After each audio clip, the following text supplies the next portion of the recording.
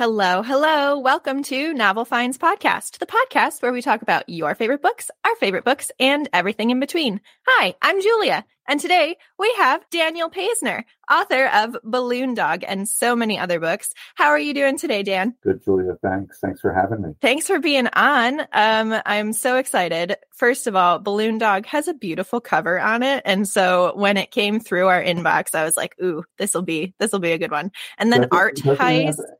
Doesn't it have a great cover? I love their covers. Color It's Books gorgeous. Color Books is a great indie press in Virginia, and I really was struck by the art design and the way they do their covers. So I was very happy when those came to me from the artist that put them together. So good. I'm glad it did the trick for you guys. It definitely does. I mean, we obviously try not to judge a book by its cover, but when the cover is so pretty, you kind of have to, right? Right. That's true. So, could you give us a synopsis of Balloon Dog and maybe a little bit about yourself as an author? Balloon Dog is about a bungled art heist. It's really like a good old-fashioned caper novel. It's meant to be kind of dark, kind of funny, almost like a black comedy. But I started to wonder sort of what would happen if this ill-conceived art heist was underway in plain sight. You know, what do you do with an industrial-sized sculpture that's worth possibly tens of millions of dollars once you lift it off of its perch on the side of a mountain, you know, in front of this fabulous mountain home in Park City, Utah?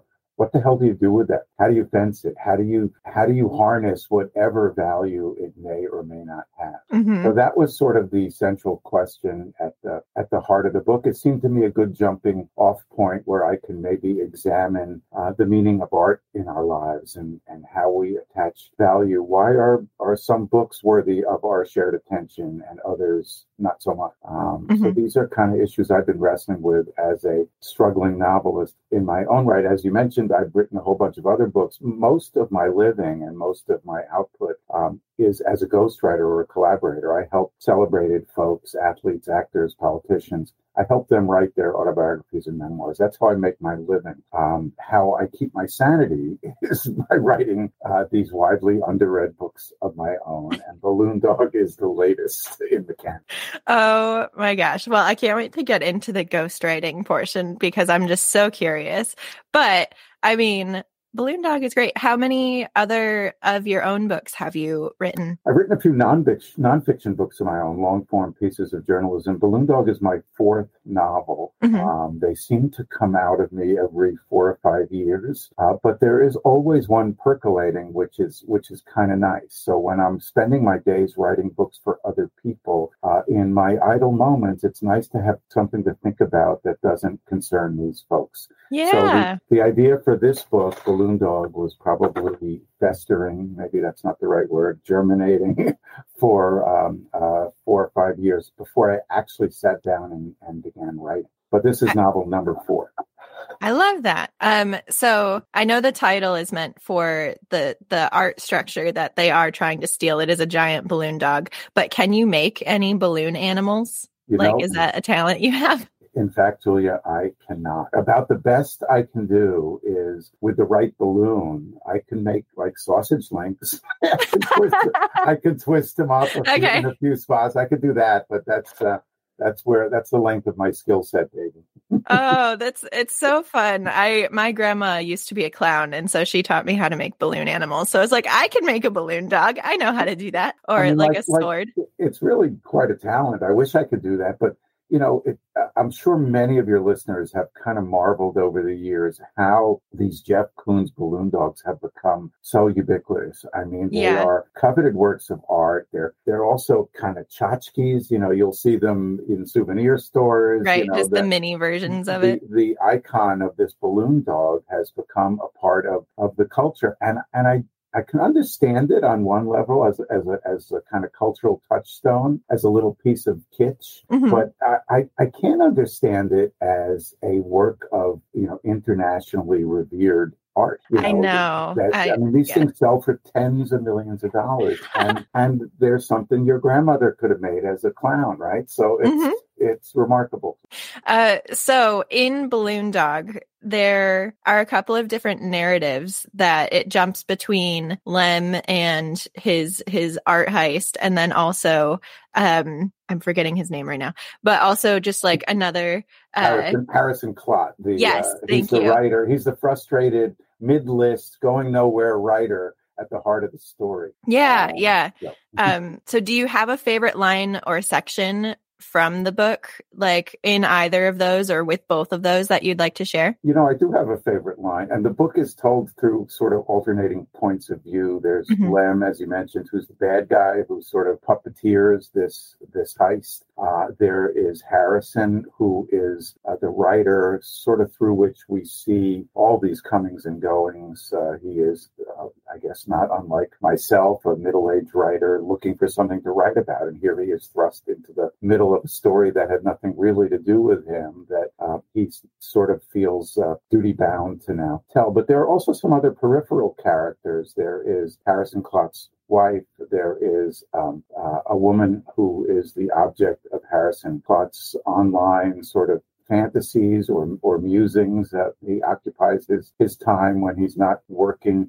My favorite line from the book, I was actually glad that you were going to ask me that question, because my favorite line was a throwaway line that amused the hell out of me and apparently nobody else. My editor actually wanted to cut it, and I actually had to fight for it. So it's really a nothing line. It has nothing to do with the story, but I'll share it with you here since you asked, and it needs a little bit of setup. So this guy, Harrison Clott, the writer, is married to a woman who also shares the stage once in a while, and she has her own point of view chapter or two throughout the book. She is a high school guidance counselor. She helps rising seniors figure out their college plans, and one day she finds on her calendar a young girl who's sort of clueless and aimless and has no real interests, and she has no real talents, and yet somehow her parents named her Maven, Maven, which she clearly seems not to be in any realm. And so the authorial voice at one point, in a nothing exchange between Maven and the guidance counselor, wife of one of our protagonists, I write, Maven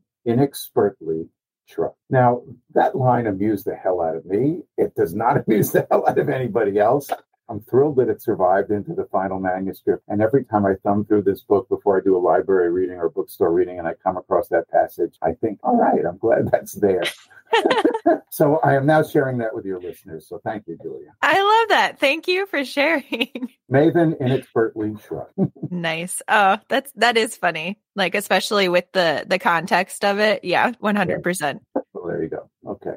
So do you have a favorite character in your story? You said that you were kind of related to Harrison a little bit, but is he your favorite? I wouldn't say that. I kind of like them all. There is there's sort of a cuckolded divorcee, this woman who's the object of Harrison's attentions online. Is interesting to me. This is a woman who finds her husband, in the garage cheating on her with another man, which is, I thought, was kind of interesting. And it's all about how she deals with that and how she kind of moves forward from a place of empowerment into the rest of her life. So I like her. I like the bad guy, Lem. I mean, Lem he's not educated, but he works for an art hauler. And so he's around, people of influence and people of means, and he spends his days moving these significant works of art and jewelry and valuables from one place to another. And I find him to be thoughtful and knowledgeable and purposeful. So even though he's a bad guy and he sets out to do a bad thing, I give him an opportunity, I think, in these pages to maybe redeem himself a little bit. And there's a nice friendship that forms between him and Harrison Clott, the writer guy, whose worlds kind of collide on the back of this theft. Yeah, I really like Lem. I mean, I know he was supposed to be the bad guy,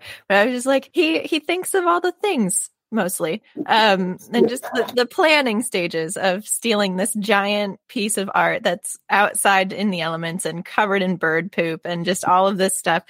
I liked his narrative a lot. He's a bad guy with heart. Yeah. So when you started writing or letting Balloon Dog percolate, as you said earlier, what came first? What came first in terms of the story or in characters? Did something like hit you and you're just like, this is where I'm going with this? Or was it all just a bunch of little things that eventually snowballed into Balloon Dog? The thing that came first was the idea of the theft. And I didn't quite know what to do with that idea.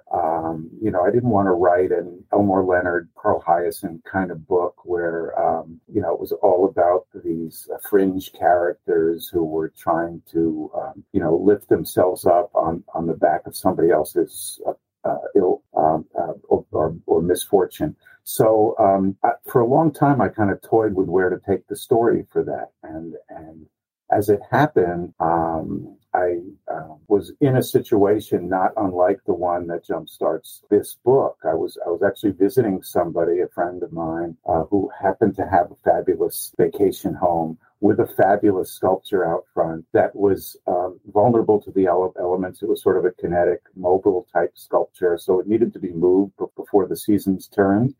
And I happened to be there one morning when these art haulers came to cart this thing away. And of course, they came with trucks, and there was a crane, and there were 6 or 8 burly guys. And we had no idea these guys were coming. And we were a little bit drunk and a little bit stupid, and we kind of waved them along, and we were taking pictures and posing for selfies in front of the crane as they were lifting pieces of this world-famous sculpture from its mount on the ground. And it was about an hour into the enterprise where it occurred to somebody that we should actually call the homeowner who wasn't there with us at the time to see if these guys were legit.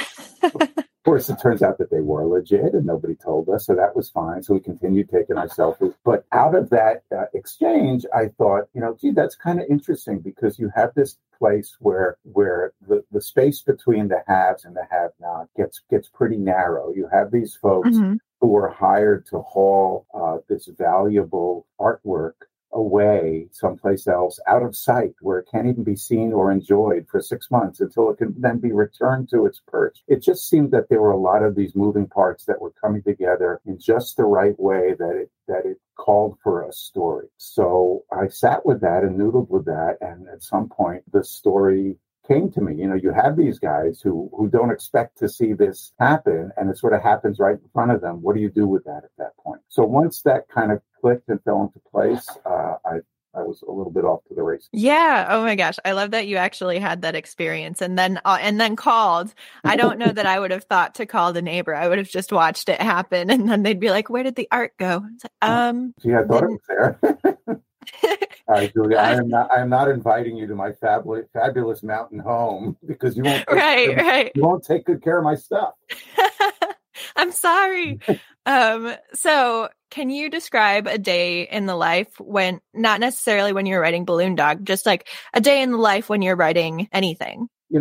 I find that there are different tools at play and different mindsets at play when I'm writing different kinds of books. For me, you probably had a lot of guests on this show who write novels, and they scratch at their head and they talk about writer's block and they wait for moments of inspiration, and they have a little rain dance or different superstitions they need to do so the fiction gods smile upon them and the story finds them each day.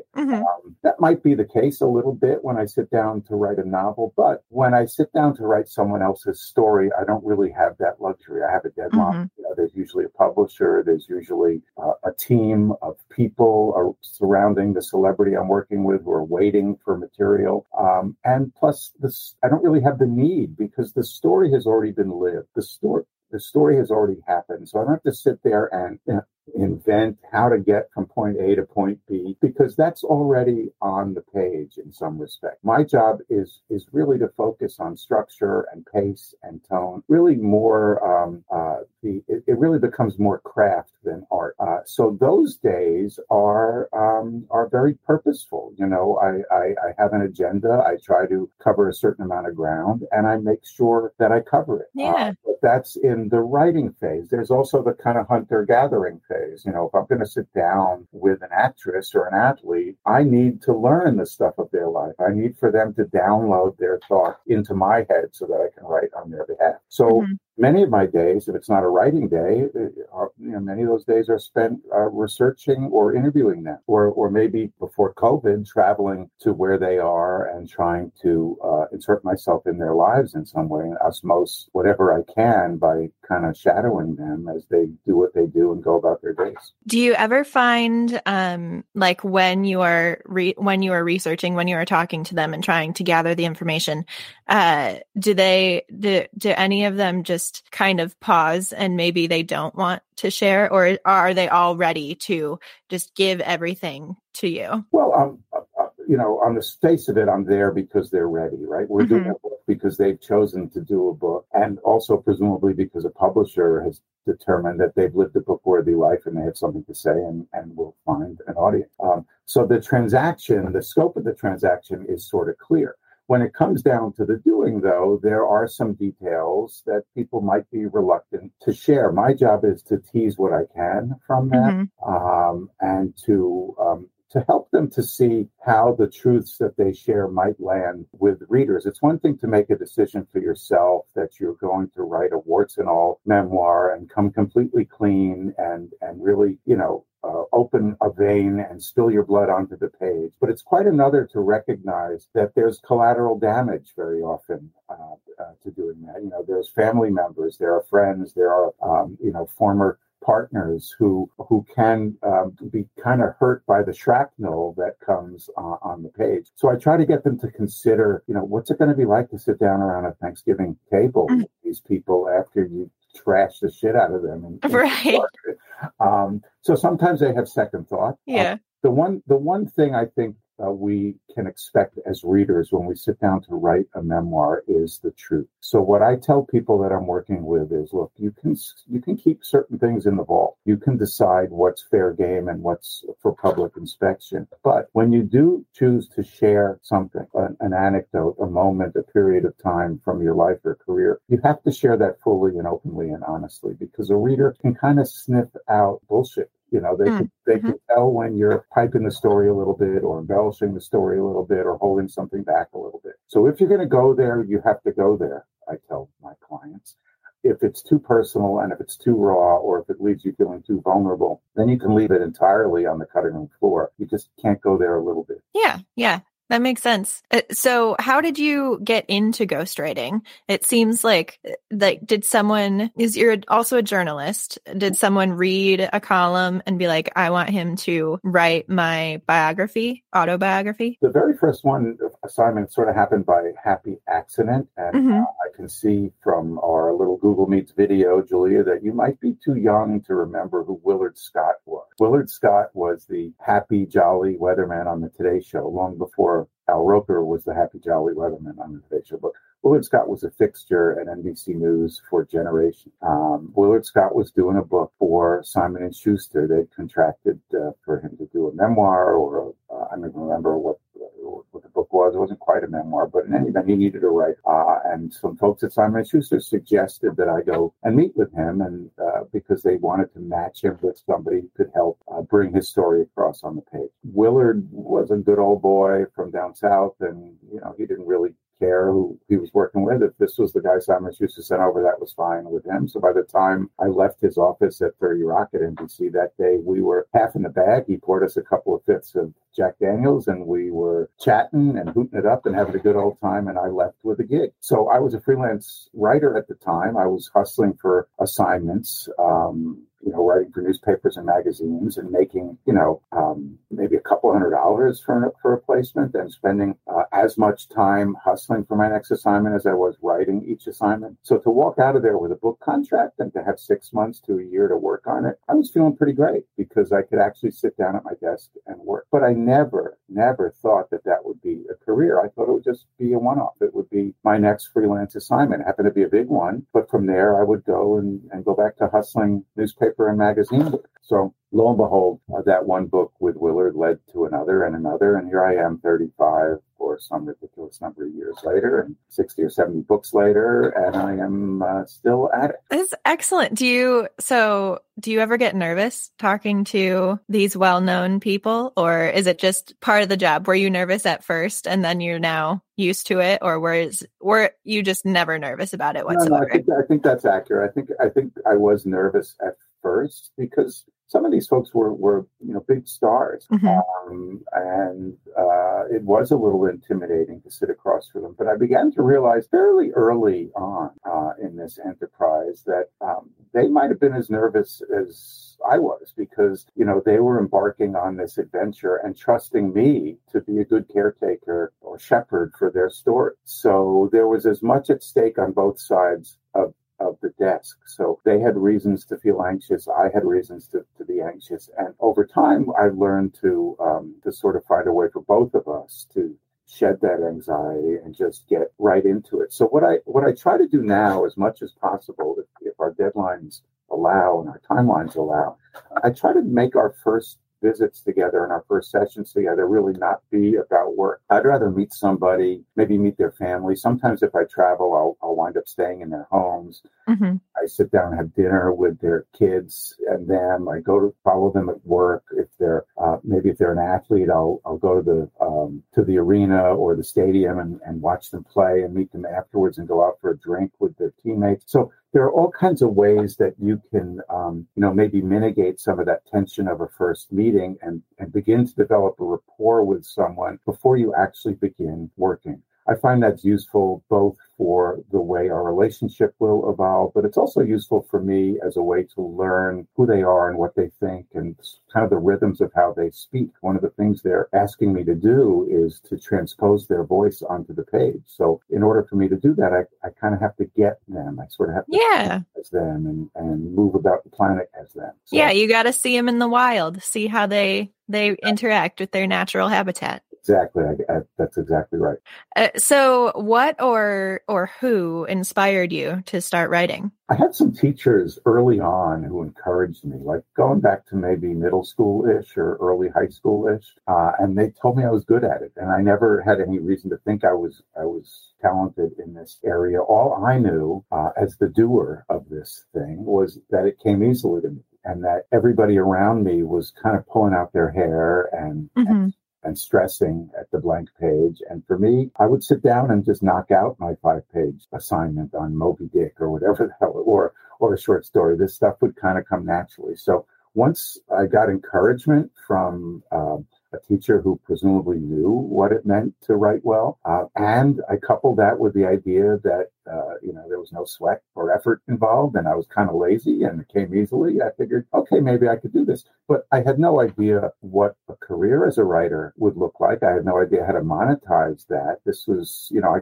got out of high school in the late 70s, which is sort of the post-Watergate era. So that was very much the time of the swashbuckling journalist and the intrepid investigative reporter. The Woodward and Bernstein myth was out there in the land. So I guess I wanted to work in a newsroom and right wrongs and uncover hidden truths. So that's kind of the path I set off on, and it's not quite the path that found me, but that was the thought early on. Oh, heck yeah. I love that. Teachers are excellent ways to inspire kids to do, what they're good at. I think that's so wonderful, just in general. But we're going to move into possibly the hardest question of the entire interview. Okay, I'm ready. Are you? Okay. What is your all-time favorite book or books? Man. No one can ever answer with just one. Oh man, that's a tough one. And you did send along some questions before, and I do remember seeing that question, and I guess it was intimidating on the page, so I raced over it, and now I forgot about it, and now here it is again. Also intimidating. So I will offer you a general answer. Okay. And then I will give you a specific answer. Perfect. So the general answer is I read a lot of Hemingway and Mailer when I was kind of coming of age or coming to the idea that I would try to make my bones as a writer. In fact, I even took a couple of courses that twinned the two of them, and we studied Hemingway and Mailer alongside each other, which was kind of interesting. And there was something about the very sparse, very direct, kind of stripped down, staccato, short sentence rhythm of Hemingway's work that I found very appealing, and I was at home with when I started writing in newsrooms, and sort of so I embraced that style of writing. Mailer was this sort of bigger than life personality off the page. He pissed a lot of people off. He lived large and made a lot of noise. And yet on the page, he was able to come across in many different ways. So if you look at his work early on in his career, it's got this sort of kind of frenetic new journalism approach to what he was writing. And then later on, he was more measured. And one of the books he wrote towards the end of his life, I believe he won a Pulitzer Prize for The Executioner's Song, which was in many ways a piece of ghostwriting. He came late to this enterprise. The book was about Gary Gilmore's quest, where he was seeking the death penalty for himself, as all these other public interest groups and human rights organizations were trying to block the ability to execute a prisoner who was sentenced to death in the state of Utah. And he was advocating on his own behalf that he wanted. And Mailer came in after this documentary filmmaker had recorded all these interviews with Gilmore. Mailer came in late to the story and wrote this story almost from Gilmore's point of view. The book was a phenomenal success and quite a departure and almost unrecognizable from anything else I had ever read from Mailer. So the two of them together, I thought, offered a real short course or a long course in the breadth and scope of what a writer's life and career could look like. So I was intrigued by that. The very favorite book is a specific book, and I can't remember the title. Maybe we can look it up, or you can put it in your show notes if you do that. It's a children's book called May I Bring a Friend? And it was gifted to me. My mother, who used to be a school teacher, was in the habit of giving her kids a book on her birthday. So every year on her birthday, she would give us, me and my siblings, a book, and she'd inscribed the book. And I kept that one over the years. That's the only one I have still with that inscription. And when my kids were little, I read that book to them. And now that they're starting to have kids, I'm reading it to my grandchildren. So it's a really wonderful story about friendship, and it's got sort of a silly sing-song rhyme pattern. And so there you go. May I Bring a Friend? And The Naked and the Dead. I love that. Oh my gosh. Those are two vastly different things. Yes, vastly different things. So there you go. But that's excellent. Thank you. So we're getting toward the end of our episode. Do you have any final thoughts for our listeners about anything or about Balloon Dog? My final thoughts are that each and every one of your listeners should go buy a copy of Balloon Dog. And as a special gift for your listeners, Julia, Balloon Dog is now on sale in ebook editions, wherever you buy your ebooks, Amazon, Barnes & Noble, anywhere else, for 99 cents. So you can't really beat that. Ooh, yeah. The paperback is a little bit more, but it's still pretty reasonable. But it's available for 99 cents. If you do read it, please let me know what you think. Post a review. That's really meaningful in the indie author space. I'm sure a lot of guests are writing for independent presses. And the way to move the needle on the algorithms for books that are bought online is really to get some traction and to get some conversation going on Goodreads and elsewhere. So not just for my book, but for all the books you read, your authors will appreciate it enormously if you just take the time and weigh in with a line or two about what that book meant to you. Even if you hate it, let us know why you hate it. So that would be my message. Read Balloon Dog. It's a lot of fun. It was a lot of fun to write. And the real reason I do this stuff, I don't expect these books to kind of take off and make me the next Stephen King. However, these books do get published by meaningful publishing houses, and all I ever ask when I write a book is that I be invited back to the party to write another one. So my goal with Balloon Dog is that it finds enough traction among readers that a publisher is going to invite me back to the dance and say, okay, now go ahead and write another one. So that's my message. Oh, I love that. Yes, word of mouth is so important with everything. Yes, just all of that. I agree. So, Daniel, where can people find you?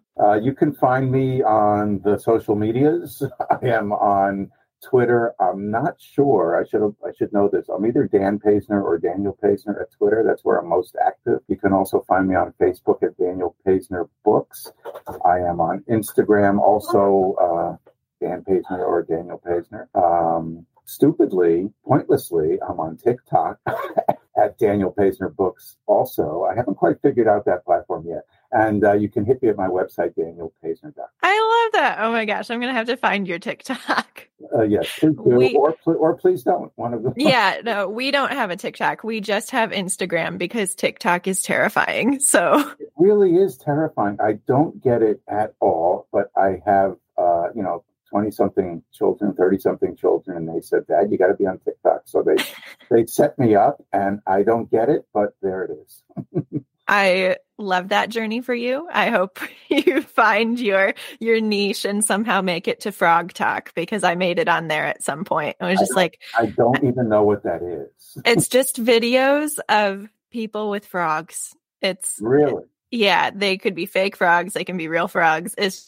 I don't know what videos I liked to send me into that algorithm, but it did. Okay, I will look for that. Thank you. Yeah. Well, thank you so much for talking with us today, Daniel. We really appreciate it. Thank you, Julia. It's a pleasure to visit with you. All right. Well, have a wonderful day. Well, we heckin' did it, y'all. Thanks so much for listening. If you like what you heard and want to support the show, share it with your other bookish friends and family members.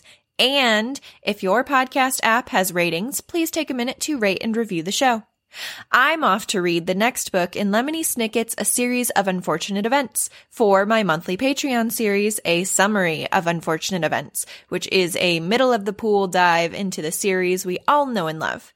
And if you'd like to hear it, subscribe to our Patreon by following the link in the Novel Finds bio on Instagram, which you should totally be following if you're not already. Thanks again for being a novel friend. We'll see y'all next week. Bye.